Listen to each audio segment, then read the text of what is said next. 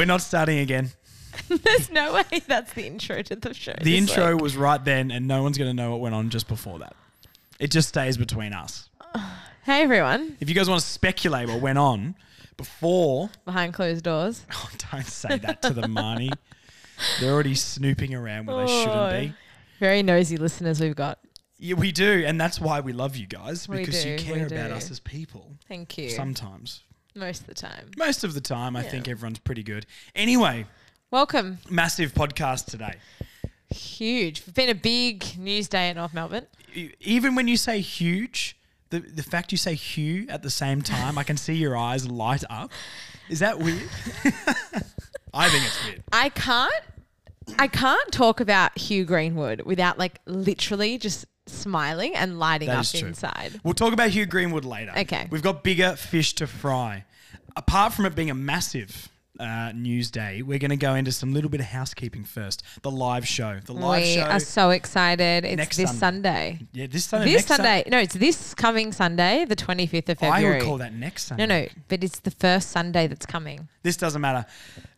This Sunday, guys. This Sunday, it's coming up. We just posted a little clip just advertising it. But yeah, incredibly exciting. It's kind of more real. We went there a couple of days ago and plugged in the sound stuff, and then hearing me speak, and there's a PA system and things, I was like, oh, this is an actual real thing. It's happening, guys. Yeah. This Sunday, doors are open from 1 p.m. at Bonehead Brewing in Kensington. Thank you again for everyone who did purchase tickets. It is a sold-out event, and we will be checking names and stuff at the door. So if you don't have a ticket... You can try Tixel, guys, but I don't know how hot they are. You know what I mean? Next time. Will definitely be the first of many, I think. I hope so. One important thing, a bit of housekeeping there, is you can order food from a Mexican place around the corner. I can't remember, La Tortilleria, is that what it is? I think so. We've been there. It's good. We went there. It's good. I can't remember the name. But there's QR codes on the tables at Bonehead for you guys to order food. We're just not going to be allowing food to be ordered during the podcast, so people aren't delivering it and moving around much while we're doing it. But there's a QR code on the table for some Mexican before and after the podcast, so you can get food along with all the amazing drinks there. So come at 1, grab some food, grab a beer, and we can all hang out together. We can't wait. We're so excited. Again, thank you everyone who has purchased tickets. It means a lot to us. And yeah, we just can't wait to hang out with everyone and talk footy. Very, very true. Charlie's excited too. He's going to get to meet you guys. We are where we're positioned, where we're going to record the podcast, and you can view us as a stage, which is just above the bar. But after that, we're going to come down and hang with you guys. You can grab a photo with Charlie. Probably not me who wants to do that. Probably Marnie. She's very popular. I want a photo with you. Yeah, me and Marnie will take a photo together. Yeah. But yeah, we'll all be mingling with you guys before and after the podcast. And there is someone filming the podcast as well. So if you want to glam up and look like a really hot audience. So as we know, North Melbourne have the hottest, fan base in the league. 100%. And it's not even close. No, it's not close. We can't wait to see you guys all in the flesh. Exactly. To prove it. Anyway, that's enough about flesh. It's a massive news day. Big news day at North Melbourne today. Here we go. Okay, so we've got 2 major stories coming out of North Melbourne today. We're recording on the Monday in the afternoon, so we've had time to digest a little bit of this. But TARRYN Thomas, apparently an 18-week suspension handed down by the AFL, then conflicting reports that that's not the official sanction and they're still working through it. So we'll just go off the initial report, but caveating that apparently the AFL did respond and say it's not officially 18 weeks yet. They still are investigating it. But Marnie, what did you think as soon as it was handed down? So Tom Morris broke the story this afternoon. No matter what you think of Tom Morris as a person, he's a really, really excellent journalist, and he usually does have his finger on the pulse with this sort of stuff. I'm conflicted. One thing that I do find, and I really have struggled with this whole time, is the way the AFL is handling it compared to the police. Yeah. He's obviously, there's this rumoured 18-week suspension. If it was the case, it wouldn't surprise me. Like I said, Tom Morris is usually, pretty spot on with these sorts of things, despite what the AFL has come out and said since he broke the news. There's been no charges laid by the police. And so I just find that really interesting. It is, isn't it? Yeah. Look, not that I know a lot about this stuff. I haven't got a criminal record myself. That's a good start. Which is a great start so far. I don't, it was always interesting that the person went to the AFL instead of the police, I think, as well. I'm not saying that or doesn't mean the claims are real or anything like that, but it's an interesting way to go about it. And then the AFL investigation, this clearly, when there's smoke, there's fire as well. There can't be nothing for such strong reports to be coming out. But then, quickly we did hear word that that's not the official ruling. So, yeah, I think take it with a grain of salt for now. It sounds like a pretty realistic sanction anyway, I would say. Yeah. There was another interesting part of this where the AFL, if you get a certain length of suspension, the AFL can choose to deregister you as an AFL player. So that makes it a very interesting situation as well. They'll hand them the suspension, but then will the AFL choose to deregister? I would say not, only because looking at a lot of other cases in the past, I can't remember a time where the AFL's deregistered somebody. Yeah, the one thing with this, which I think kind of is changes things a little bit, is the severity of the allegations are related to DV and sexual assault. And I'm not saying that these things wouldn't have been valid 5-10 years ago, but we are now in a position where we have a women's league and we have a women's team at North Melbourne, and it's whether you want, if these allegations are true, again, just want to be careful, but if these allegations are true and we are, we are at a place in the AFL and in society, we obviously have an official women's league. Yeah. North have a women's team, which is one of the best women's teams and one of the best women's programs of the AFLW competition. Absolutely. Is that the kind of person that you want hanging around the club? Not just, in general, but even more so because of where we're at as a league and where we're at in society with women, with women's rights and women, the voice that women do have now. I think it's a very delicate situation. It is really hard to know how to handle it. There are so many different angles to look at. The angle that I still look at this with is the value on field that he has for us. And I know that there's going to be a lot of people that do disagree with me. And I think that there is going to come a point where his reputation will hurt us. Yeah. If it hasn't already. It's the consistency of it. Like, I was not very vocal, but I backed him through the off season. Saying I hope he's passed all his stuff. If Sonia and Jen are there overseeing the whole thing, them being women would take it with the utmost importance, clearly. And he did what he needed to do. Was there little struggles along the way with him getting back into the system? Maybe, but he made his way back and he played a very good role in the team for those last 6 weeks or whatever he did. That to me suggested, especially with Sonia and Jen there, that he'd done the right things and it was all behind him. And I was really willing to back him off him completing that program and him on the field and just how good he was for us moving forward, because we need him. Look at where our club is, you know what I mean? But with this so quickly in the off-season coming back and then an alleged 18-week suspension suggests it's bad. So I think we have to take it as it's probably going to be something like an 18-week suspension, but it's not officially confirmed yet, and we just need to make sure that's clear. And then the other lens I look at it as we're having this sort of discussion because it's TARRYN THOMAS. So how would we feel if this was a no offense to a CCJ or that's my guy. Yeah, or whoever really. I mean, the average middle of the road player. The discussion we'd be having around him would 100%. Be completely different to the discussion we're having now. 100%. Which is there are so many layers of complication. I think the club had a period probably before Clarko and Sonia and Jen everyone came into the mold of there was a rotting culture. There's a lot of clean out that happened in terms of personnel, in terms of, bad culture fit. Talking to you, better mafia. So I think that if this is all true and if this does come to light, if the club were to say thank you, but we're going to part ways, you obviously back that decision 100%. If we feel like there is no way for him to come back from this, you obviously back the club 100%. There's nothing more you can really do in this situation. Yeah. But for me, there's still, and again, I'm sure there's going to be a lot of people who disagree with me. For me, there are still T's that need to be crossed and I's that need to be dotted. I think there's too many details, and I think timing is really important as well.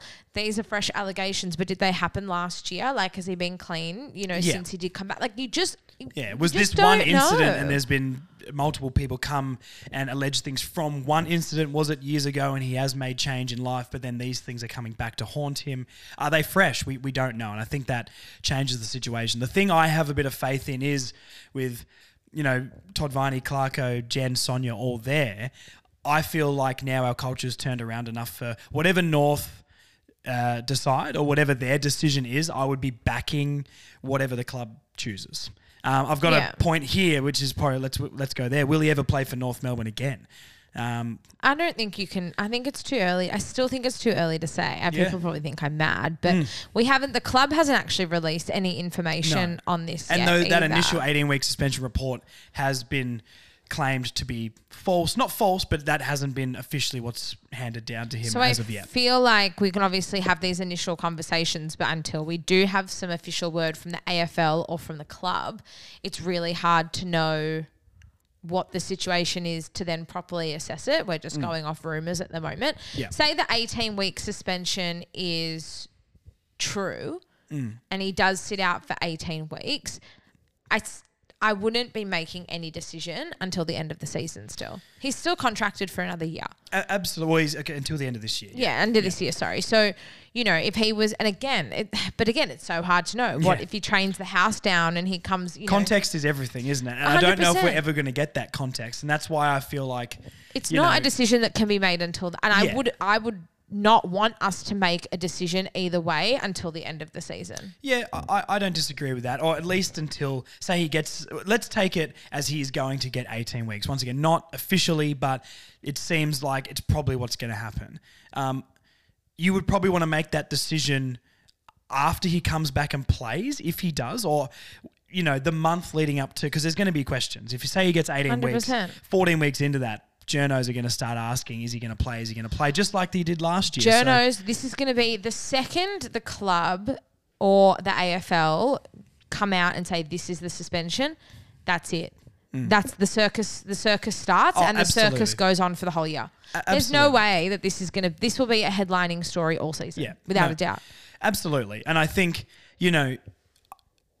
let it play out and let the club take its time. Todd Viney did say something today from what I've heard that they've only recently got the information about what the allegations are about because the AFL was holding that to themselves to do their own investigation. North hasn't been very privy to exactly what's been going on, even as of right now. So how's the club expected to make a decision?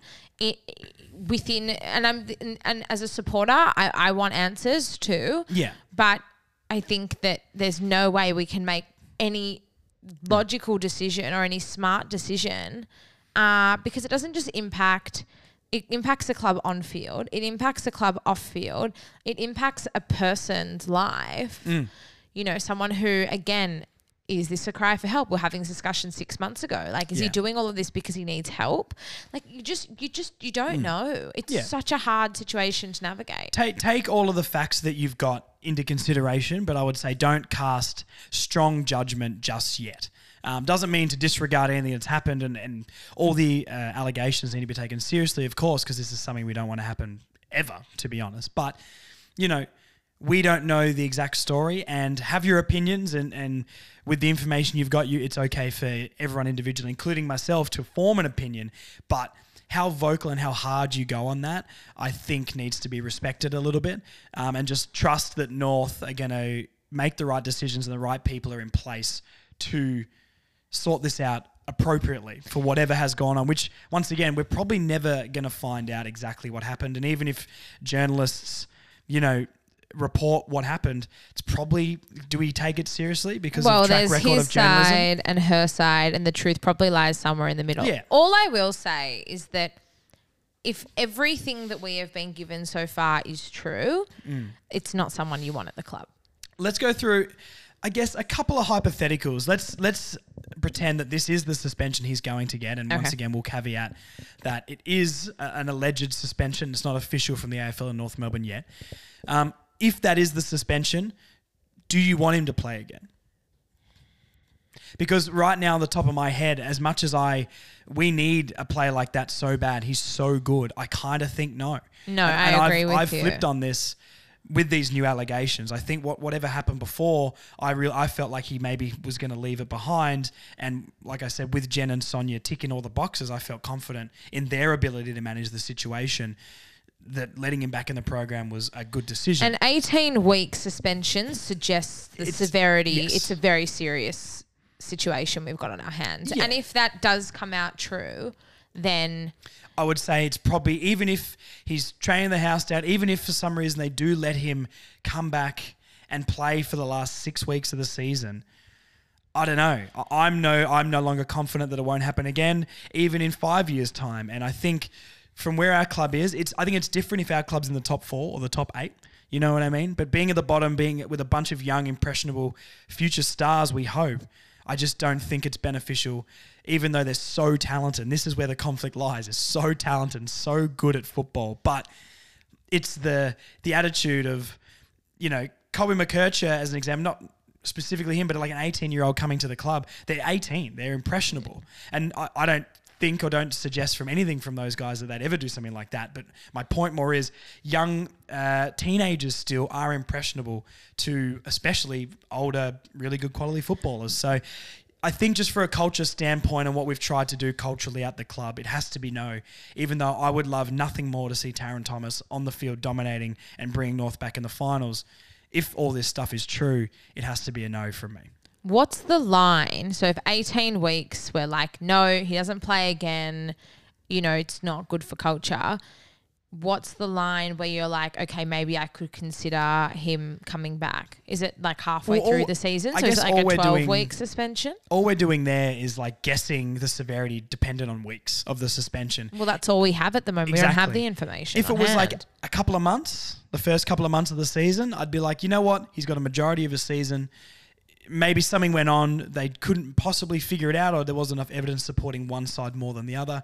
They had to slap him with something because it's in the public eye. And look, something's clearly gone on. And if it's, say, 2 months, I think maybe in my head, just off the top of my head right now, that's a bit of a line where I'd be like, you've got the next 4 months of the season to make, your contract claim and your passion and dedication to the club. But 18 weeks, 3/4 of a season, yeah, I think it just suggests it's bad.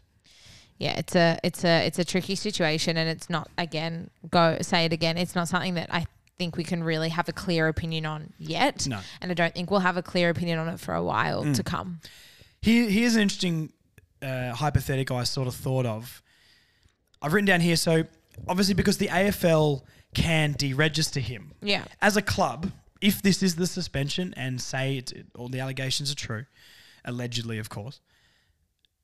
Do we hope the AFL deregisters him or do we not hope? Because we can still get it from the AFL's perspective. If someone does pick him up, if we don't offer him a contract, we get some sort of compensation for him, just like Ben Mackay, depending on the contract he will get. There's always been rumours about him going to the Gold Coast. So let's use that in the hypothetical. Say the Gold Coast offer him $400,000-500,000 a year, which is a pay cut for a player of his talent, but obviously with the allegations, even he shouldn't be expecting to get paid a lot of money. As a club, we would hope he stays registered, which means I guess we would have to pay him for the year. You've got to use 90% of your salary cap anyway, so it doesn't really matter on North's end because we're not getting more players in now anyway, but we would probably hope that he stays registered and another club would pick him up to give us compensation just from a pure selfish North Melbourne's point of view. I think deregistering him, even though that'll be a more harsh punishment, and if he deserves that, I'll stick with that and be happy with whatever's put down. But from a selfish North Melbourne Football Club perspective, we'd probably rather him not get deregistered and go into free agency so we at least get a pick or something for him, right? Here's our best case scenario as North Melbourne stands if he is suspended but not deregistered, so he stays on the books. I think our best case scenario, if you even want to call it that, it's ridiculous, this is the conversation we're having, but He's only suspended he only misses the first 8 to 10 rounds, right? Is it 18 weeks? It's not 18 weeks from now though, right? It's 18 weeks from... It's 18 rounds, 18 games. 18 rounds, so say he only misses like 8 to 10 games. Then he comes back and then we can put his character to the test as much as you possibly can. You don't know how that's going to falter down the track, but that could happen at North. That could happen if he goes somewhere else.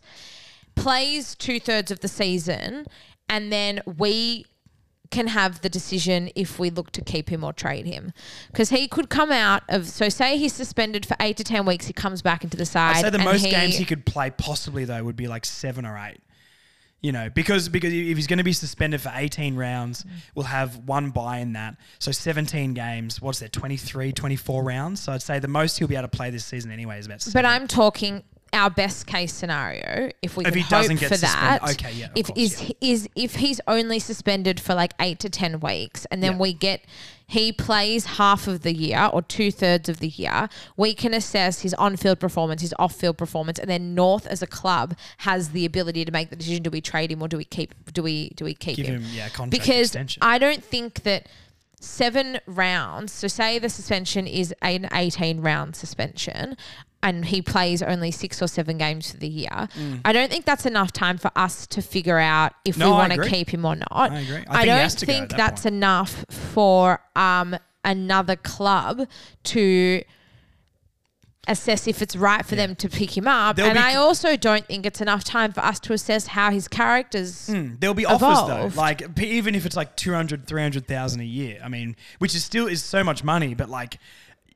Isn't that sort of realistic of what someone would offer him? I mean, clearly he's been able to convince North last year that he's passed all that and that he is a better person. It's very much a time will tell 100% situation. And this is all hypothetical. I'm going to keep caveating that. Sorry if that's annoying me saying it all the time, but we have to caveat. We have to be clear about that. Yeah.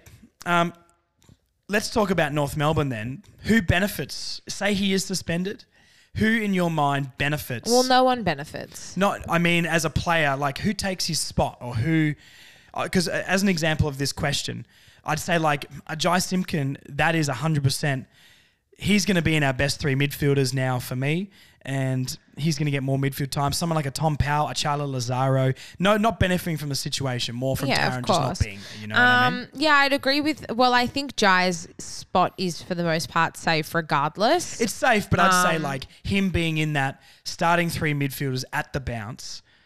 We had this debate when we did our 22s. Yeah, so I'll come back to the 23. I think it's Will Phil and Charlie Lazaro, probably the two...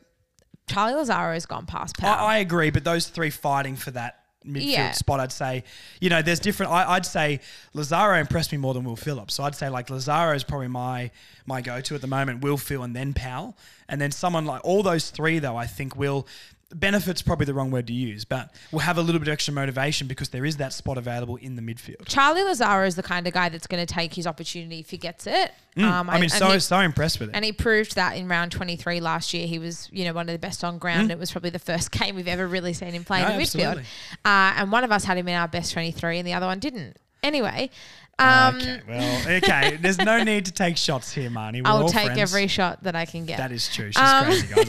I'm so scared. She's brutal. I'm terrified. But I think, Charlie Lazaro is the kind of guy that's going to take any opportunity that that is thrown his way. I think Will Phil's definitely the other one. And I do agree with you that Jai probably will be able to have a bit more midfield time. A slightly more comfortable you're in the midfield. I think the other one's probably Cam Zurhaar. He did play. It was interesting he didn't play any midfield minutes though in the intra-club. And we had this discussion last year. I loved him through the midfield. So did I. And I think that it would be, especially the shape that he's in at the moment, it would be wrong to not throw him in there if we do feel like we need a bigger body. It'd be interesting to see against Collingwood and St Kilda if he gets any midfield time, because that's what we heard coming out of the club. A lot was he's trimmed down to play more midfield minutes to get more of a fitness base, and then the intra-club didn't play any minutes whatsoever, but he dominated up forward. We'll get to Tyler Sellers a little bit later, but maybe like a Sellers who might play more forward, maybe that means Zurhaar is now going to be able to not have to play the second key forward role. Yeah. It's an interesting discussion. Very interesting. I think they're probably the players for me that it will benefit the most. Yeah, no, I agree with that. Anything else to add with TARRYN, or are we going to leave it there for now until we get more info? I think we'll leave it for now. I just think it is really important to reiterate that there's so much speculation floating around and it can be really easy to jump the gun either way. Obviously, the nature of the allegations that we've heard over the last probably 12 months have been really serious and really quite scary. And we obviously just hope that everyone involved is okay. And that the victim and that TARRYN and the club can all reach a point where everyone is okay. Yeah. And that, we can all sort of move forward from this in a positive direction. That's all I have. Yeah, no, that's fair. I kind of mirror that, I guess. I'd love to see TARRYN back for this club, but only under circumstances where he hasn't been convicted of anything of this. 100%. If it's true, then I think it's time to move on from TARRYN, which is so disappointing with talent and, what we thought he could be. I'd love to see him back, but it doesn't seem like it at this point. And if those things are true, I think we move on as a club because we've got to set standards. And someone like a McKercher, I think Joel in our draft podcast said that he's someone who could replace or play that TARRYN role in the future because he was pretty skeptical on TARRYN 3-4 months ago. So, we do have players that are going to be able to take over from him. It's not, if TARRYN's not there, we're done. We've got so much talent now, and someone like a Lazaro is going to get an opportunity who we hope can step up and be fantastic. So I think the club is in a really good place now to deal with this. Yes, if this happened when David Noble was in charge, then we may as well relocate to Darwin or something right now because if this happened 24 months ago, I think the club would be move the club to Flinders Island or something. Quite a bit of strife. Yes. I think we've got the right people both on and off the field to be able to manage this properly and to come out of this okay, and to come out of it in an okay position. So I'm comfortable with who's there and how it'll be managed. I think it'll be really interesting to see how it unfolds. Yeah. So leading on from that, then it's like whatever North, in my opinion, whatever North chooses to do, I will back because I believe we have the right people at the club now to make the right decision with the information that they have, which is always going to be more than us. So I guess that's the last thing I'll say. And I back whatever North decide because they've got the information and we've got the right people at the club to make those decisions. We back North with all of their list decisions, including the one from today. No. Well, Marnie, and this is how I'm going to start this. Tyler Sellers. Taylor has the Errors Tour. The Further North podcast has the Sellers Tour. I tell you what, it's going off here at the Further North podcast because I love Tyler Sellers already. I know. I'm really, really, really excited with this news that came out of the club today. I had a chat with a friend of mine last week and he said to me, what did you think of the intra club? What were your thoughts? And the only thing I said to him is that we have to sign Sellers. Yeah, I think everyone's been saying, and people were saying that all through the VFL season last year as well. I watched a few VFL games. I couldn't get to all of them. I think Dean, #Kangaroos Dean, covered it a lot. And he was hot on the sign Sellers train. So we'll give Dean the credit there for that one. It's great. And I guess that's the first time I've watched a full match of him apart from just VFL highlights. And I got to a couple of VFL games, but, didn't watch the whole thing. When I say got to, I didn't go to any this season. You got to review a few. I got to watch a few because they're free on the AFL app. So the ones I did watch, I watched a bit of him, but that was definitely the first full time I've seen him in a full game. And yes, it's pre-season match sim with you against your mates, but he looks really, really good. Now, one of the questions that I saw banding around the internet today about Tyler Sellers is how tall is Tyler Sellers? Well, I've found how tall Tyler Sellers is. He's 193 centimetres. He's a tall forward. He is a tall forward. It's exactly what we need. Yeah, I wasn't sure. I mean, by the looks of him, he looked a little bit small. I keep forgetting Nick Larkey is 2 metres tall. For everybody who wanted to know on the internet and all the chats today, Tyler Sellers is 193 centimetres. Further North podcast breaks it here first. Breaking all the news exactly, more than Tom Morris or whoever broke that other story. What was his name? Is that him? That is, cool. That is the Tom Morris. Wowee. I'm either Tom Norris? I'm either Tom Morris or the Further North podcast. Wow. Yeah, I don't know if I'd be gloating about that. Yeah. To be honest. Anyway, a couple of things about him is after joining the VFL program last year, kicked 30 goals in the VFL last year, came second in our VFL best and fairest. He's only 20 years old as well, which is fantastic. He's got so much time. And yeah, 193 centimetre key forward, which was something interesting. Hopefully you all saw that little video that North Melbourne posted about Clarko telling him that he's going to be signed. I'm sure he signed before that, but announcing it to the group. And he said that Nick Larkey actually went up to, was it to Clarko? I think went up to Clarko or someone and said, we got to sign this guy. This guy can actually really play football. Nice. When he was playing in the forward line with a Nick Larkey. So nice. He's got the Larkey tick of approval, which is We probably love that. the biggest tick of approval at 100%. the club, which is incredibly exciting. So, Marnie, is he a chance to play round one? 100%. Oh, well. He'd have to be a chance Yeah, to play no, I'm round not one after disagreeing. that performance in the intro. I'm interested to see how if he does line up against the Pies and against the Saints in the preseason games, and how he performs. Given that, given that we don't have a second key forward, probably puts CJ and Hugh a little bit, maybe in no man's land at the moment. It's sort of becoming like the backline, though, where you've got Larkey down there who's just going to be there. I would say Charlie is going to be at fullback, centre half back, wherever. Just that Charlie key, Comben. Comben, yes. Yeah. Sorry, we're on a first name basis now. That's so arrogant. I'm so sorry, Charlie. Besties. Comben. No, we're not besties, but we will be after the podcast. We talked about Need for Speed Most Wanted when we met the first time, and he better remember it because it meant a lot to me. Anyway, I'm not fangirling. You're fangirling. So, you are definitely fangirling. You're so handsome. Larkey and Comben, I think, are going to be the two pillars at each end. But other around them, like we know I back CCJ a little bit more than the average. I do know he was pretty... He was okay. He had his moments in the practice game, but he probably wasn't good enough for my mind. With Sellers down there and Finbar, there's a couple of options we've got. None of them are great, but we've got some options, and at least there's going to be pressure for those other people to perform like the back line with Pink, Newen, Dawson, both Dawsons. There's going to be pressure for the spots, even if there's no exact perfect option, at least there's pressure. I think what makes me nervous about leaving CCJ out of the side is that I don't know if Sherry can run out a full game yet. Yeah. I know he was really good in the intra-club on Wednesday, and you obviously touched on that last week on the show. And we've always said that we want players to prove us wrong no matter what. But unless we've got a second ruckman now, be that CCJ, be that Biggie Newen, you want to put Greenwood in there, fine. Throw Greenwood in there as well. I'm hesitant to leave one of those guys out with Sherry being the main ruckman at the moment. Can I say at an least opinion? for the first sort of half of the year while he's still building up match fitness? Yeah. I think with the sub rule, I don't really see the appeal of putting like a midfielder or something as a sub.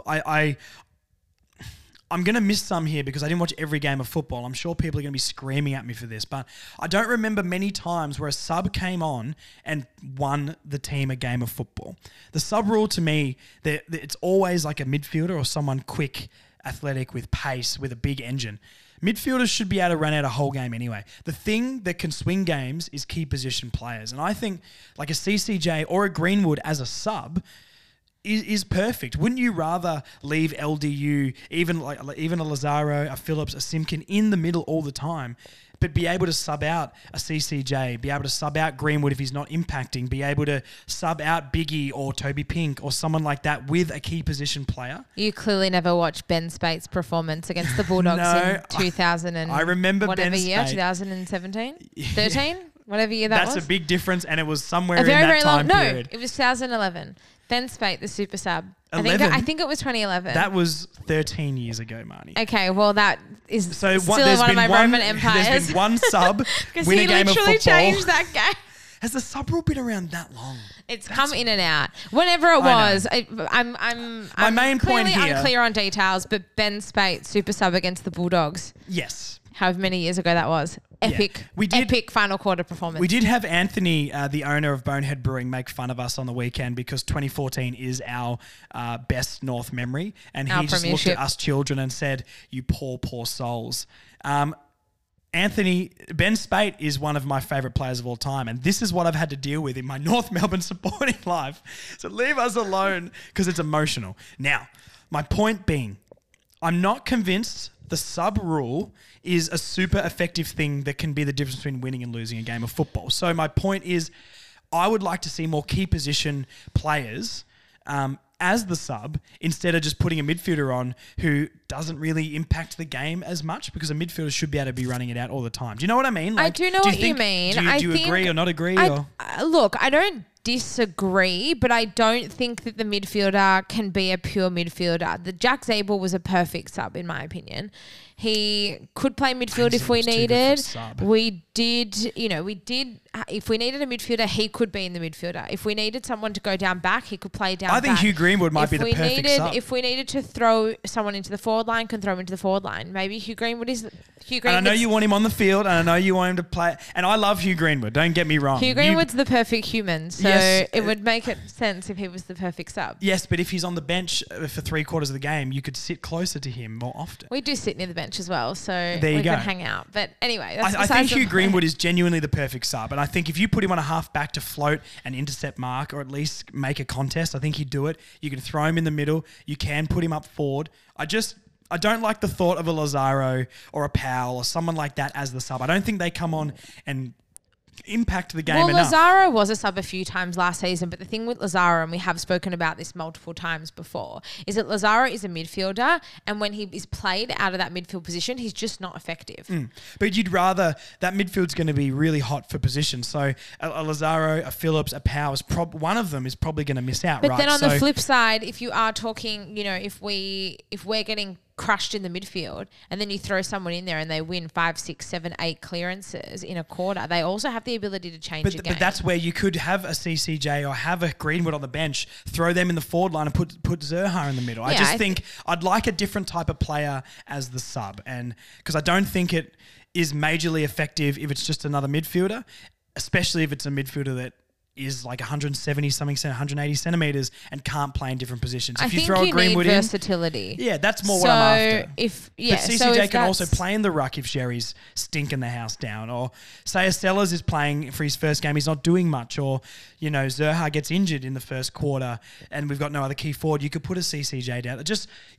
More. I want different positions off that. We've gone on this. You're flying the CCJ flag no, really not just heavily. CCJ. We've gone on long enough about this sub rule, so let's switch it up. But I just want more versatility in the sub rule and not just have a Lazaro, a Powell to come on and just be a like for like. I want someone who's going to, if we are... change the game. Yeah, who's going to change something that we don't have. And I think it's more often you've got to change a key position player to make a game more dynamic than a midfielder. Yeah, that's fair enough.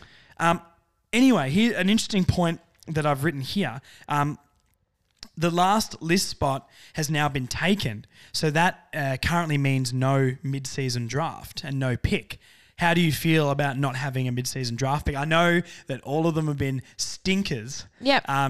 That's how I feel. Our Lord and Saviour Jacob Edwards is no longer with us. Not Lockie Hosey. I've heard that name for a while.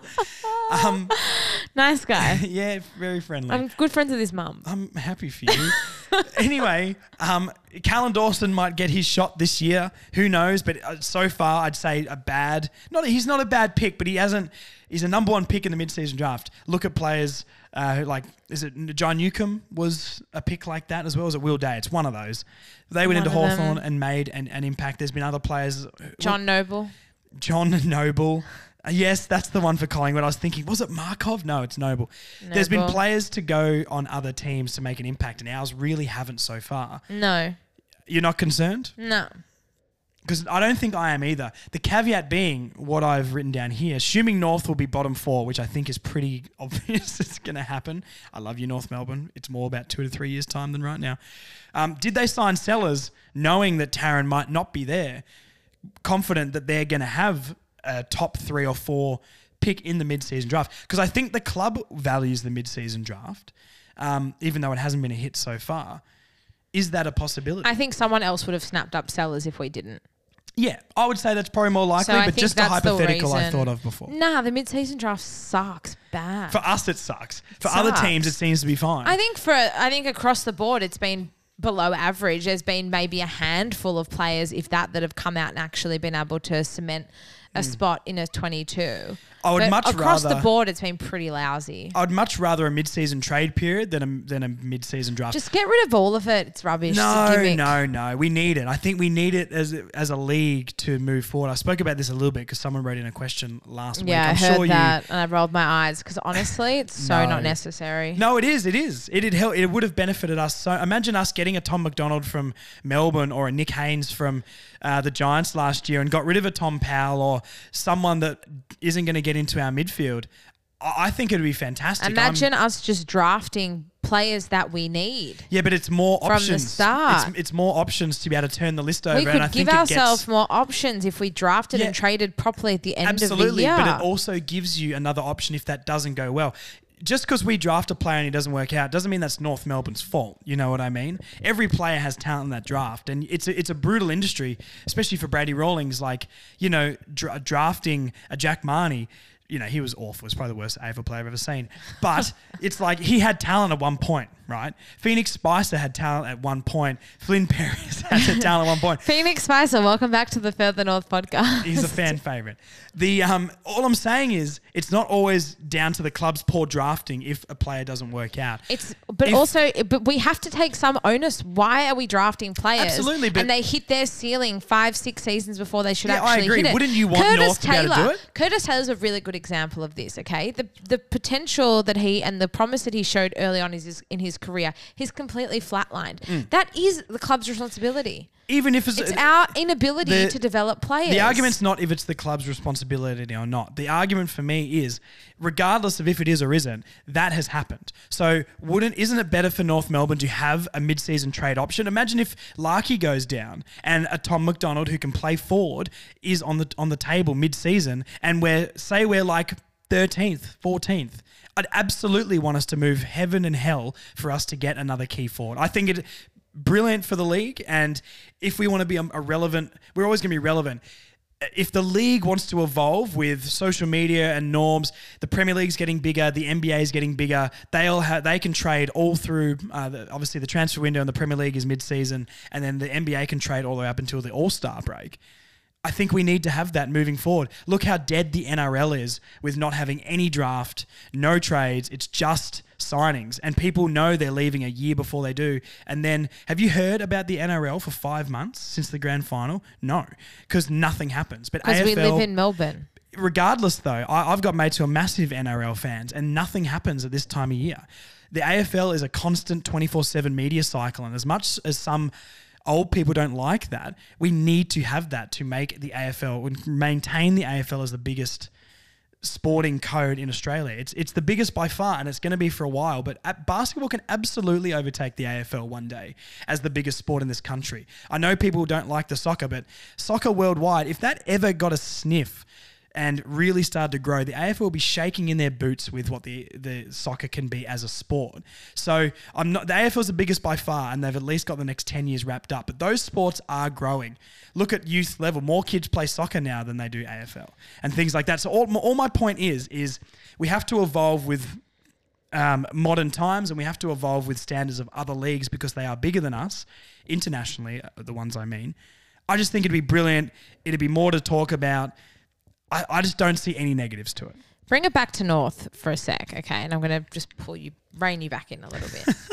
Marnie reining me back in. This is wild. I know, the roles have reversed. Wow. The fact that we were about to start this season without a backup for Nick Larkey frightens me. Yeah. The arrogance that we have, and the fact that we thought that we could just get away with having him as our one key, it's ridiculous. Yes and no, I would say. I don't know if it's arrogant. I think if there's not the right signing to go and make, you wait. You need to find it. In 2009, Drew Petrie went down with an ankle injury the year or two after he was All-Australian, right? And we barely let out a peep. Whenever he went down. We barely let out a peep, but we barely scored that whole season without him. He was out with a broken leg or ankle, whatever it was. I think he played one game for the year. If that happened, Sellers isn't there, and I don't know what Sellers can be, but I think he's got potential to contribute significantly to this team. Larkey goes down round one. God forbid, touch wood, it's not going to happen. But Larkey goes down round one. Yeah, I understand, but is You it... think and CCJ's, no offense CCJ, but do you think he's going to, be kicking back Yes. 60, 70 goals? You're the only one that thinks that. I don't disagree with you. I just don't see the negative of having 2 opportunities a year to do that instead of just one. That's more my point. I think it makes more buzz around the league, which gets the league into more people's faces. And if say we got Sellers now, so that's signed, sealed, delivered. Say Larky still goes down, I'm not confident that we're going to be okay even though Sellers is here now. No, so of course I not. would want to be able to fix that mid-season. Imagine all the buzz. We love trades. Trades are the most exciting thing. Signings and the draft, that's all They the most make me exciting thing of the unwell. season. So it's like, I don't know. I'm all for it. Anyway, that's enough of us arguing. There you go. I can now put heated debate in the title. There was literally no argument. It was just No, you it's on a just tangent and then me trying to steer the conversation back in the direction of Sellers. Anyway, we're here now. Thanks, everyone, if you're still listening. Good luck, Tyler Sellers. Can't wait. I really am excited to Yes. see what he brings. Absolutely. Are we going to do a ladder prediction? If we have to. Yes, we're doing a ladder prediction Okay. right now. All right, I'm going to find my note here. Do you want to get yours up, Marnie? Yeah. Let's do it. I can't find mine here. So please, you, Phil. Yeah, no, don't worry. I found it. Do we go from bottom to top? Sure. Okay. Okay. Who's your wooden spooner? West Coast. West Coast. We can move on. Is anyone rivaling Wooden Spoon? Obviously we have to be in the conversation as much as I really back North not to be. Like I've got 3, so I've got 3 teams on 6 wins. I've got Fremantle, Gold Coast, and North on 6 wins. So and is then that I've your got bottom West. 3? That's my bottom 4. Let's talk about that. I mean, I'm not crash hot on the Gold Coast. Dimmer's talking like they're going to win the flag this year. What makes you put the Gold Coast in the bottom 3? I don't rate them. I don't disagree. My whole ladder prediction and my premiership prediction is based on emotion and gut feel. Because that is the kind of football watcher that I am. Yeah, I've tried to put a little bit more logic behind this, but I love the raw emotion, mate. There's never really any logic behind anything I do. You know this. Fantastic. Right now. 17th, I've got Hawthorn, which I think is going to be Of a course you controversial do. one. And North Melbourne is 16th for me. Okay. Where have you put North Melbourne? I've put North at 15th. Okay, so Gold Coast, Fremantle, West Coast is below North Melbourne. Yeah. Let me just caveat this again with my Hawthorn thing. I'm not going to go on a tangent because I've done this before. Please don't. You've already done one today. I've sat through so many of your tangents, Marnie. So let me have one. Okay, I'm stopping. Thank you. Sorry, I got emotional. I think Hawthorn are incredibly overrated, even before the injuries that they got in their intra-club match. We've got way more talent than Hawthorn. We've got a better coach. The only reason we weren't on their level last year was because Clarko wasn't there and the injuries that we did get. I just don't rate Hawthorn at all. I think they've got 3 possible future All-Australians in 5 years' time. And look, maybe they'll have more, but at the moment, the only reason they're rated higher than us is because their name's Hawthorn, and that's it. It was a fun year last year, but it's going to be the sophomore slump this year for them. Fun, new coach. We won a couple of fun games when Brisbane and Collingwood didn't care. That's cute. I'm over it. Marbiot Chol's done nothing in the league. Gunston's about 107. Ginnivan's going to be on the bags all year, and they got someone else from Essendon, D'Ambrosi or something like that. I think he could be all right, but half their team's injured now too. So I hope they're last. I hate Hawthorn. Thanks for taking that coach away, you Muppets. I never would have guessed that you hated Hawthorn after that. Anyway, let's go. So 15th on the ladder, I've got Richmond. Okay. I've got Fremantle 14th. Then I've got the Gold Coast 13th. Okay.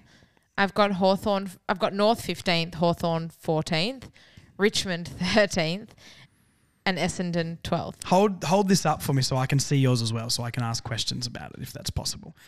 There you go. Okay. Hawthorn above North Melbourne. I think that's yuck, but I understand. Richmond 13th. I've got Richmond 15th. I think both kind of likely. The thing with Richmond is they still have that MCG covered really well. Bold prediction for the year, Tigers don't sell out a single game because they're going to be a little bit bad and the fans will be off. They're already off. Yeah, that is true. Richmond, I mean, who else there? I think it looks like we got one that's a big difference here. I'll name my next 3. So at 12th, I've got Geelong. 11th, St Kilda out of the finals. And 10th, Adelaide. Now, Okay. give me your 10th, 11th, 12th. I've got 12th Essendon. I've got Sydney 11th. Okay. And I've got Port Adelaide at 10th. Lots to discuss here. Let's talk Essendon. Is it just North Melbourne hatred for Essendon? No, or I you just don't think rate? Essendon is so ordinary. I'm so sorry. And it's rich coming from a North supporter, but I just don't get it. Yeah, I think they'll be better. I think Essendon signed the biggest names in the off-season out of anybody. I think Dersma for them will be good. Mackay, I like Ben Mackay. Everyone who doesn't rate Ben Mackay just hasn't watched him before. And He's great. And you don't know anything about football. I'm talking to you, Sam McClure. And yeah, I think, who else did they get? Goldie. Oh, R.I.P. Goldie. No. I hate them. They're finishing last. I don't know. I think they'll improve. I think they've got a younger team. Brad Scott is a good coach until it really matters, I think. So, I don't know. I think they'll move up. I have Essendon sitting in 9th. The for one spoilers. thing with Essendon is that they lose the games they should win in the second half of the season. That is so true. So what I've done with my ladder prediction is I've predicted probably like to about round 14, 15, I've put in tips where I actually think the better team will win. Okay. Then I've looked at the matchups and I'm like, nah, they're probably like I've just done a few like really There's no rogue. gut feel to your work here, mate. This is actual analysis. It's gut with a bit of gut Wowee. feel. But then I think like there are some like, there are some, we see some really weird results in like, the last third of the season. So I've thrown a few of those in and that's what I've come with. I've got Geelong 12th. You've got them 8th making the finals. Yes. You don't think they'll drop? I rate Geelong. I rate Geelong as well. I mean, they never stay down for too long. They won the premiership 2 years ago. No, that is true. I think the only reason I'm ranking them down is one, because I think all these other teams are going to be better, not necessarily because I think Geelong is worse. But last year was the first year I started to see cracks. After 14, 15 years of absolute dominance of this league, finally we're starting to see some cracks. And I'm not sure that the young guys they've got are as... I believe this about Richmond too. I'm not sure the young guys they've got are as talented as they all believe when they don't play with a bunch of superstars. But I think Geelong has the best player in the competition in Jeremy Cameron. The best player in the competition? Yeah. On his day, he's unstoppable. Yeah. I don't think he's the best player in the competition, but I think he's a fantastic forward. He's an unbelievable player. I agree. Oh, he's up there. Don't get me wrong. He's an unbelievable footballer. I think Curnow is better on his day. Well, we can agree to disagree on that. Anyway. I do love Charlie Curnow though. St Kilda for me finishing 11th and you've got them 9th, just for a little spoiler, but we may as well talk about it. Yeah, I mean, they're okay. I'm probably a bit harsh on St Kilda. I think I think they'll be higher than this, but I just don't see it. I could name like four St Kilda players. I think they missed the finals. I don't know if they'll make... I went to the elimination final and they were so awful. Grim. Yeah, awful. So there's grim. there's nothing going on at St Kilda, is there? They're just there's okay. no heart. There's not. It's People just a club think that's there. we're irrelevant. Yeah. At least we we've make stuff. people emotional. Yeah, we're either really bad or we're fighting in prelims. St Kilda just exists. We make people talk about us. North Melbourne gets talked about in the media way more than St Kilda. Yes, it's because we're bad, but we're way more relevant than St Kilda. No one cares if St Kilda's bad. No. One I'm going to talk about here is Adelaide for me. Adelaide, year on year, are always the team that they're going to do it and they never do. Adelaide's my bolter. I know, I can see that. Adelaide, for me, I think they've got potential, but I think I've said that 4 years in a row. And until they do it, it's sort of the opposite with Geelong. Like, I started to see Geelong dropping last year, so it's time for me to be like... Because I tipped Geelong first on the ladder last year. Okay. Because I was like, until they crack, I'm backing them. Mm-hmm. Adelaide's the same. Until they get in the finals, I'm not backing them to get in the finals. They absolutely could, absolutely. But it's all just potential until they do it. And it's been like that for about 4 years in a row. Yeah, but it's really easy to forget that the reason Adelaide didn't make finals this year is because of an incorrect goal decision. But then, I think other teams, I think Essendon have improved more than Adelaide. No, I think Adelaide's definitely the bolter this year, and I think that you don't think we've said that for 4 years in a row though, and it doesn't happen? No, not like this. That decision, that incorrect goal decision against the but then Swans, they lose in the first week of the finals anyway. I feel like that just completely popped them. I think that just took the steam out of them completely. Yeah. Do they have it They in were them? building and building and building and building and building. Yeah. I think. Do they have a star though? What's their captain? I hate Adelaide. I don't care Dawson? about Adelaide at all. Jordan Dawson? Yeah. He's a good. fantastic player. No, he is. He's all He is. Australian last year. Yeah, I know. I think Also, Adelaide's yuck. Tex has also had a sensational revival. He was excellent last year. He could definitely back that up again this year. Yeah, but he's also at an age like a Hawkins where you could fall as well. Look, I'm not saying Adelaide can't do it. I'm going to believe it when I see it with Adelaide. The thing, and another thing that's important, I think, and this is, I mean, I've tipped the Bulldogs to make the finals, but the Bulldogs on paper, team of superstars. Fantastic. Does not translate. They missed the finals last year, sorry. It doesn't translate in reality. So sometimes you just need a team of really hard workers to grind out wins, and maybe that's what Adelaide's got. Yeah, I mean, you've got them 5th, and I'd say when you get to like potential top 4, you need genuine Brownlow medal contenders, or like at least one or something in there. I think they need a game changer still for me. They're very solid. And they've got really good players, and Dawson is a great player. Tex is great, and they've got talent, don't get me wrong, but they just haven't done it yet, and I think that's for me. I'm definitely one. I don't like to buy hype. You can see that with the Gold Coast, even St Kilda there. Adelaide is the same. I don't buy on hype. There's another one coming up here that you've actually... Well, Sydney is the one we're going to name next. Who have you got 9th? Let's just go straight to that so we can talk. And 9th and 10th. Okay. Port Adelaide 10th. Mm-hmm. I actually think they're better than that. I don't know why they're 10th, but that's what happened. I love it. I mean, I've got Port higher, but I would love them to finish out. Port is a really good side, actually. Yuck. I just don't trust them. No, neither do I. Look, the it's Demons... another situation of really good on paper, maybe doesn't translate as well. Because they got players that are... this is going to make me sound like a boomer. They're TikTok players. They're highlight players. They don't get in. They don't grind. They don't fight. They can do a sidestep. They can ping a pass from 50 on someone's chest. They can look flashy and it's fun, but they don't have gut. There's no dog in them. You know what I mean? No, well, they do have Travis Boak though, who is 100 years old. Travis Boak is my hall pass. Oh my God. That is a man. That's a man. There you go, guys. That's my hall pass. I'm not even going to respond to that. Okay. Are you jealous? No. Stop it. So, 9th I've got Essendon. I think they improve, but they're not quite a finals team. And look, I would love them not to win a final. The streak must continue. I don't really care, to be honest. But at 8th, I've got Sydney, and this is one I'd like to talk about, which I was surprised you had them so low. Let's talk about Sydney. Why have you got them 11th? Because people are tipping Sydney top 4. I don't know. Good. That's good insight, Marnie. How about I speak instead? Please. I think Sydney are really good until you get to the forward 50. And who is going to kick their goals? If they really think... Is it David Armity? Is that the... I know his last name's Armity. I think it's David Armity.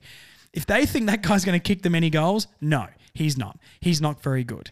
Just Logan the way McDonald, they fell apart against Carlton in that final. Their midfield is good. I think getting Grundy is a great get. And obviously Errol Goulding is he's a superstar. Fantastic. Adams from Collingwood, like that's a great get. But are Grundy and Adams past it though? No, Grundy's not even so? 30. No, Grundy played... Collingwood didn't want him there. He wasn't motivated. He goes to the Ds where he plays alongside a better ruckman and he can't play forward. It just didn't work. If Grundy doesn't do it this season, I think we can say that. But he's been too good of a ruckman for his career, and now he's in a situation. I'm giving it, because he's done it before, kind of like what I'm saying for Adelaide or someone like that. Because he's done it before, I'm going to back him to do it again. But if he doesn't perform or get back to like a top 5 ruckman in the league this year, I'd say we start to question if he's passed it or not. Yeah, fair enough. Their back line is solid, but I just don't see where the goals come from for them. Logan McDonald is an injury waiting to happen, and Armity I don't think he's very good. I think he's kind of just like Marbior Chol. He's okay sometimes, but he's not going to get it done at the end of the day. So I've got Sydney 8th. I think they are good enough to scrape into the 8, but I wouldn't expect much. One thing I'll say about Port, what I was going to say before, so I've just remembered. The Ds have been crucified, and rightly so, for going out in straight sets. I've barely heard a word about Port. Top 4, and They went do out in that straight every sets. year. That's why. Yeah. I think looking at my ladder, I think from 5th to probably 12th, I think all of those sides could probably move around. It's incredibly competitive. I would say for me, the top 12 can make the finals. I'm putting Gold Coast out of that. I'm sick of Gold Coast talk. Once again, I'm not on the hype train for anyone until you prove it. So the top 12 for me can absolutely make the finals. And we'll recap this in a second. Okay, I'm going to jump ahead to our top 4 is exactly the same. Okay, well, let's not say it just yet. Let's go 5th to 8th then. We've already talked about 8th a bit. Let's go 5th to 8th. These teams making the finals. So I've got Adelaide in 5th, as you just pointed out. Yep. Melbourne 6th and the Dogs 7th. And then Geelong's 8th for me. Okay. I have Port at 5th, Melbourne 6, Bulldogs 7, and Sydney at 8. Any questions to ask me? I don't think either of those are unreasonable. No, I don't think so. I'm backing the Bulldogs once again, sort of because they've done it before. They were not good enough at the end of last season, but they've got Bontempelli. I can't believe Aaron Norton and Jamari Ugle-Hagan aren't a better forward combo than they are. I think it's a coaching thing. I'd be very if they don't. Like I said, they've got probably the most talented list on paper. Yeah. Like Caleb Daniel is just one of the most solid AFL players. Liberatore does what he does. Even they've got Treloar, they've got Norton, they've got Tim English. Yeah, wow. Yeah, now you name them players. I'm like, wow. I mean, even Cody Waitman, I know people love to hate him, but he's so exciting. Yeah, absolutely. Yeah, for sure. Who's the defender they got from Carlton? Who's really he's a solid defender. The guy got a skin fade, buzz cut, beard trim. They got him from Carlton. I literally have no idea. Anyway, you guys know the one I'm talking about. He's a good defender. So good I can't remember his name. Yeah. On paper, they're very good. So I'll back them. They're definitely one of the best teams on paper. Yeah. I would be very surprised if Bevo lasts the season unless they do have this miraculous... Yeah, if they're not in the top 8 by halfway through the year, I think he's probably gone. And probably rightly so. He's been there for like 8 or 9 years. So yeah, and he's definitely got the best out of that list. I mean, they won a premiership. They played in a grand final. But it's a completely different list 2021. But you can't keep writing off grand final success. You can't, and the list has evolved, but it's still an excellent list. And the fact that he can't make finals with this list is a worry for me. Correct. Then I would look to the coach. So yeah, I don't know. Well, I'm surprised Simon Goodwin hasn't been under more pressure. There hasn't been a single word about Simon Goodwin, and his coaching position. And I think that's insane. I don't like that people jump on coaches all the time. I think it's such a hard job and, they should get time, except for David Noble. But I can't believe I said that man's name. Simon Goodwin has been out with, I think the Ds have arguably the best list in the competition. Yeah, their forward line fair. sucks now, and that's another thing like the Swans for me. The only reason I've put them 6th and not probably back in the top 4 or at least 5th is, I don't know, he's kicking goals for them. Petrarca's doing everything. Yeah, but you need a key forward. Look at all the players in the Coleman Medal chase. They're all key forwards, bar like a Toby Green or like a Charlie Cameron, and they're stars. So it's like I just don't think they're going to kick enough goals over the season. Ben Brown's injured. Van Ruin, young, yet to prove anything. I think sort of like an Armity. You need to do more first. You can't be like, oh, he'll just improve and kick goals. Hardest thing to do in the league. They've got Fritz, not a key forward. So what did he kick? 35 to 40 goals. Did I say that? You said Fritz. Fritz. Stupid last name anyway. Cozzy Pickett. I mean, yeah, he's a good player, exciting, but not consistent. So, I'm throwing away the Clayton Oliver thing. Clayton Oliver's been training most of the preseason. He'll come back and be a star. But he's a midfielder. He's not a forward. Yeah, but that's what I'm saying. Like their midfield and back line is fantastic. Yeah. So that's why I'm going to back them to still be in the top 6 at 6th. But they're not going to kick any goals. That's why I've got them at 6th and not higher. Port at 5th. They've got it on paper. I would love to rank them down a little bit lower, and I think Melbourne and the Bulldogs could absolutely, or even Sydney could definitely finish above them. I think 5th, 6th, 7th, 8th for me is all kind of the same. From like 5th to 12th is really... It's I think really those depends on what team comes out and what day and you just never really know. I think a lot of those teams though are very close around the mark. I think I'll put Port there because their home ground advantage is so strong. That's probably the only reason they can get to the heights they did last year. Port also always start strong. Like they usually go like 8 and 1, 9 and 1. Like they're usually in the top 2 or 3 for most of the year. I'm going to predict Port 5th out in straight sets again, and we're all laughing at them. And Jason Horne-Francis gets no Brownlow votes. Don't say that name. Okay, let's go to the top 4. Well, our top 4 is the exact same. Have you got them in the same positions? Yes. Okay. Collingwood I'm putting on top. Reigning champs. No reason to predict anything else. Sam McClure is one of the biggest flogs I've ever heard in my life. I don't mind him sometimes, but after saying Carlton are premiership favourites, and if you don't think that, you don't know anything about football, shows he doesn't know. Supporter. Yeah, but that shows he doesn't know anything about football, and the lid's off for him when it should be firmly on. Collingwood are the reigning champs, and they didn't even make the grand final, and they've done nothing to improve their list except for natural improvement. So they do not deserve to be premiership favourites whatsoever. Wouldn't surprise me if it all went wrong and they missed the finals, to be honest. Anyway, Collingwood number 1, Brisbane number 2. You have to put those two there. It's ridiculous if you don't. That was a fantastic grand final. A fantastic grand final. And I think I would love to see Brisbane back there and win it. They both deserve to be. Carlton I've got 3rd. Yep. Carlton should be there with the talent they've got, but if they underperform and they're battling for the 8, once again, wouldn't surprise me. Carlton were a joke for half a year, and the only reason they made the finals is because 5th to 15th was separated by 2 games. If they're back that far in years gone by and it's like 4 or 5 games that separate the 8 to that point in the ladder, no chance they come back. They get spanked in the first round and they're out. So, look, the lid should be on for you Blues fans, but I know that absolutely will not be the case. GWS in 4th as well. Really like what they did, overperformed for me. My one criticism on GWS, and I know this is going to irk people the wrong way, but I'll try to explain it as much as possible, but come at me if you'd like. I don't know if they have a true Brownlow medal quality player. Toby Green is a star, a genuine star of the league, but I don't think, unless your best player is a midfielder or a key forward, I think you've still got a level to go to. You know, if we went into a game, you know, and we were top 4 and our best player was our back pocket, are people going to be shaking in their boots? No. You've got to have a power forward or you've got to have a midfielder as your best player, and they don't have that yet. I think that's the only thing, a genuine Coleman medalist or Brownlow medalist in the midfield is the only thing stopping me from putting them higher, I think. So I've got them as my premiership favourites. That's wild. But I've got them 4th, but I think they'll win the flag. Really? Because the one thing that team has more than any other team in the competition is self-belief. And that they genuinely believe that they are capable. And there's a big, big difference between saying, oh, yeah, we're going to go out and win this game and actually meaning it. And I think that they, hand on heart, genuinely have that self-belief. No other club.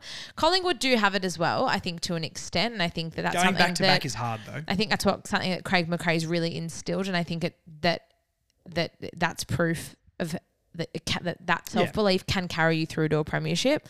I think they were unlucky to lose the prelim. I mean, it was a really well thought out game, and I think that they probably challenged Collingwood more than any other side maybe has challenged Collingwood all final series. I know the grand final was really close, but I mean, I think that what they've been able to do, and again, that self-belief, and Toby Green is an absolute superstar. Yeah, no, look, I'm not saying he's not a superstar. He is an absolute superstar. I just don't think he's in the right position to be like a Brownlow medal contender, or they just, for me, don't have a midfielder or a forward that's one of the best in the league, I think. They're like, I don't want people to take this in the wrong way. I think people are going to like overreact to what I'm saying. They've got fantastic midfielders that are some of the best, but I'm talking like, have you got one of the 3 best midfielders who's going to be in the Brownlow? Have you got a player that's going to be top 3 in the Coleman who's a key forward who can genuinely take over the game? But I think if you look at Tom Green, I think he could be anything. He could be anything, but he's not yet. This is every prediction I ever made. But again, this could be his year. Maybe, but until he does it, I don't back anyone until they do it. Well, I reckon the Giants will win the flag this year. I'm going to say Brisbane win it. I think they've only got a couple of years left. They have to do it in the next couple of years. Otherwise, players are going to get too old. Who do they play in the grand final? Either Collingwood or GWS, I think. Yeah. Carlton, for me, overrated.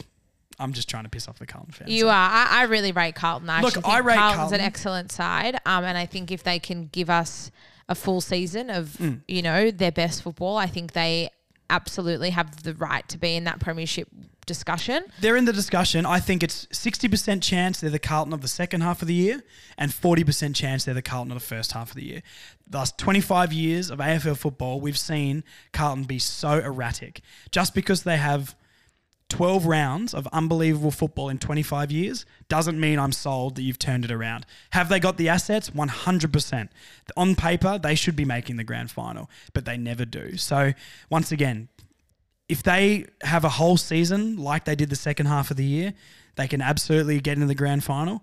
I think they'll get scared of the pressure of a grand final though, and their fans put way too much pressure on them, which I think contributes to them losing themselves in the big moments sometimes. I think it'll be an interesting season. I think that, I think the top 4 is pretty strong, and I think the bottom sort of 4 or 5 are also quite strong. But I think everyone, I think as in strong, as in I think that they're set where they are. Yeah. But I think that middle chunk, and I think that there'll be a few teams in that 5 to 12 bracket that'll surprise us as well. All right, let's just run over it one more time from top to bottom just so everyone knows. So I have Collingwood at the top, Brisbane second and winning the premiership, Carlton, GWS to round out the top 4, Port, Melbourne, Bulldogs, Sydney in the top 8, Essendon just missing the finals, Adelaide, St Kilda, Geelong, Gold Coast, Fremantle, and then the bottom 4, Richmond, North Melbourne, Hawthorn, and then West Coast with the Spoon. I've got Collingwood, Brisbane, Carlton, GWS to win the flag. I've got Adelaide, Melbourne, the Bulldogs and Geelong to round out the 8. St Kilda, Port Adelaide, Sydney, Essendon, Richmond, Hawthorn. And then bottom 4, I've got North, Gold Coast, Freo and West Coast on the bottom. Fantastic. Just before we finish, Marnie, do you want to talk about your little shout out that Hugh gave you in the live stream? Literally the best moment of my whole life. This is how big Marnie is, guys. This is how big in the North Melbourne world she is. She didn't prompt Hugh to do that. Hugh just was thinking about you. How does that make you feel? I'm glad that it's like reciprocated. Yeah, at least, yeah. It's consensual both sides, which is fantastic. I think Hugh's obsessed with you, Marnie. Hugh and I are legitimate best friends. Yeah. He's just the nicest guy. And I think, you know, people always come for me and they're like, oh, like, why do you love Hugh so much? And why don't you love Hugh so much? He is just, it's more, and this is the thing with supporting North. And I know that not everyone will, you know, can say, oh yeah, I'm best friends with my favourite player. I get that. Very small amount of people can say that, man. But, you know, the fact that we have been able to establish this really great friendship over the last 12 months in particular, to the fact that he goes and gives me a shout out on the intra-club cast is just the sweetest thing ever. And I'm so flattered, and I do love Hugh so much. And I called you after it happened and I was just like screaming in the phone and like almost crying. I was so excited. I know. Marnie called me and she was a hot mess, guys. She goes, oh my God, what happened? What happened? And then she's got the clip as a memory for the rest of her life. Yeah, so thank you, Hugh. If you are listening, I love you. And, you know, I can't wait to chat about Hugh for the rest of the year with everyone. Yes, absolutely. Now, I forgot. Well, there's one more thing I want to show you, man. You haven't seen this yet. A regular commenter and voice note leaver, Gobshites Anonymous over from Western Australia, has been sending me updates about the counterfeit Further North podcast Josh and Marnie merch that's going on over in Arden Street. Okay.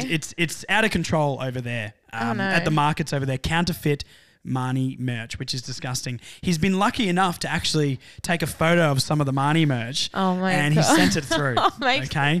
So I'm just going to show you. I'll show you this. It's not that photo. There we go. That I'm going to put the photo up on screen. Do you just want to describe the merch for everybody?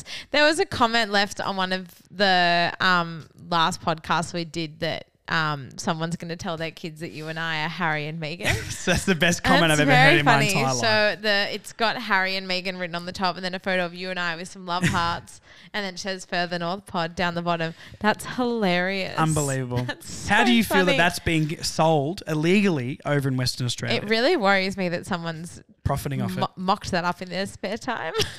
I wish I had so much spare time to do that. That's direct from the Western Australian markets. That is so funny. So that's hysterical. Look, we'll keep everyone updated with this situation. It's getting out of hand, and our local correspondent from Western Australia, Gobshites Anonymous, will be hot on the case. Almost, would we say he's the Tracy Grimshaw of the Further North podcast? Going undercover for us. Watch out, We undercover love boss that. style. Well, if you want to see the photo that has just been, that we just talked about, get on the YouTube, guys. We're filming it now. You can see our pretty faces and, well, just me, to be honest. And no, it's you, Marnie. We all know it's you. It's not me. Please, Further North Podcast on YouTube, Further North Pod on Instagram, Facebook, all that sort of stuff. It's fantastic. Live shows coming up. Very, very exciting. I think that's about all of the housekeeping stuff there is to do. But thank you to all the YouTube viewers, because YouTube is doing very well for me at the moment. And all the normal Spotify and Apple listeners, you are fantastic as well as always. Please leave some reviews, comment on the polls, and tell your mates about it too, because we need to keep growing this podcast. And we're doing big things. It's growing all the time, which is fantastic, but let's make it a massive movement for this season. Close to a flag are involved and all that sort of stuff as well. Guys, we're massive. We've been talking about this for ages. Tell your mates. If you've got any North Melbourne mates that don't listen to the Further North podcast, you're a bloody fool. Absolutely. And season's just around the corner. As Josh said, North is a smaller club and we are like a little family. So, if you ever, alone, you're going to games alone, you want to chat about the game, Josh's messages are always open. Absolutely. Mine are sometimes as well. Depends what you say to Marnie sometimes. It does depend what you say. But we're always happy to chat about North and, we want everyone to, love. It's obviously been a really tough few years being North supporters, so we want everyone to fall in love with the footy again. Starting to turn, thanks to the man driving it, H. Greenwood, number 1. Charlie Comben. No, it's Alistair Clarkson. He's at the wheel. Don't worry, guys. No, it's Hugh Greenwood. It's just a pitter. Phoenix Spicer, maybe. He's got a back office role, development role, maybe. Okay. Lastly, there was talk of a Supercoach League. Yes, tell us all about it. I am going to start a few Supercoach leagues for podcast listeners. Caveat, I'm not a massive fantasy player. I'm going to try this year, but I've never really done it before. There's a very good listener and a client of mine at the barbershop who's helping me run this. So shout out. We are going to, thank you, James, for doing all this for me. I know he's listening. So, it is coming. I'll get you the league codes very, very soon. I was going to do it today, but there's been so much stuff going on and we need a podcast. But Supercoach League is coming. Please, if anything is wrong and my team sucks, don't tell me, because I'm not good at Supercoach, but I know you guys are. You'll destroy me. But half my team's North Melbourne anyway. But it's coming soon. Give me some time, okay? Anyway, that is all. Marnie, sign the podcast off, please. Guys, see you Sunday from 1 p.m. at Bonehead Brewing for the first ever Further North live show. Yes. We can't wait to see you there. For those who can't make it, there will be the podcast available on audio and video at some point. Yes, we're going to film the live show. We're going to film the live show at some point. It'll be up for everyone else to listen to early next week. But we will see you guys on Sunday. Very, very exciting. I'm going to try and do a podcast after the match against Collingwood, the match sim thing we're doing on Wednesday against Collingwood as well. So I'm going to try and get a podcast out after that. It might just be a short one. And with the live podcast being on the Sunday, I'll get it out as soon as I can. That podcast might come out midweek the next week, because there's a lot more editing to do with the videos and stuff. So, look, it'll come, but give me some time, guys. I'm very tired and I work full time, so get off my back. Love you. Thanks, guys. We'll see you later. See you guys. Bye.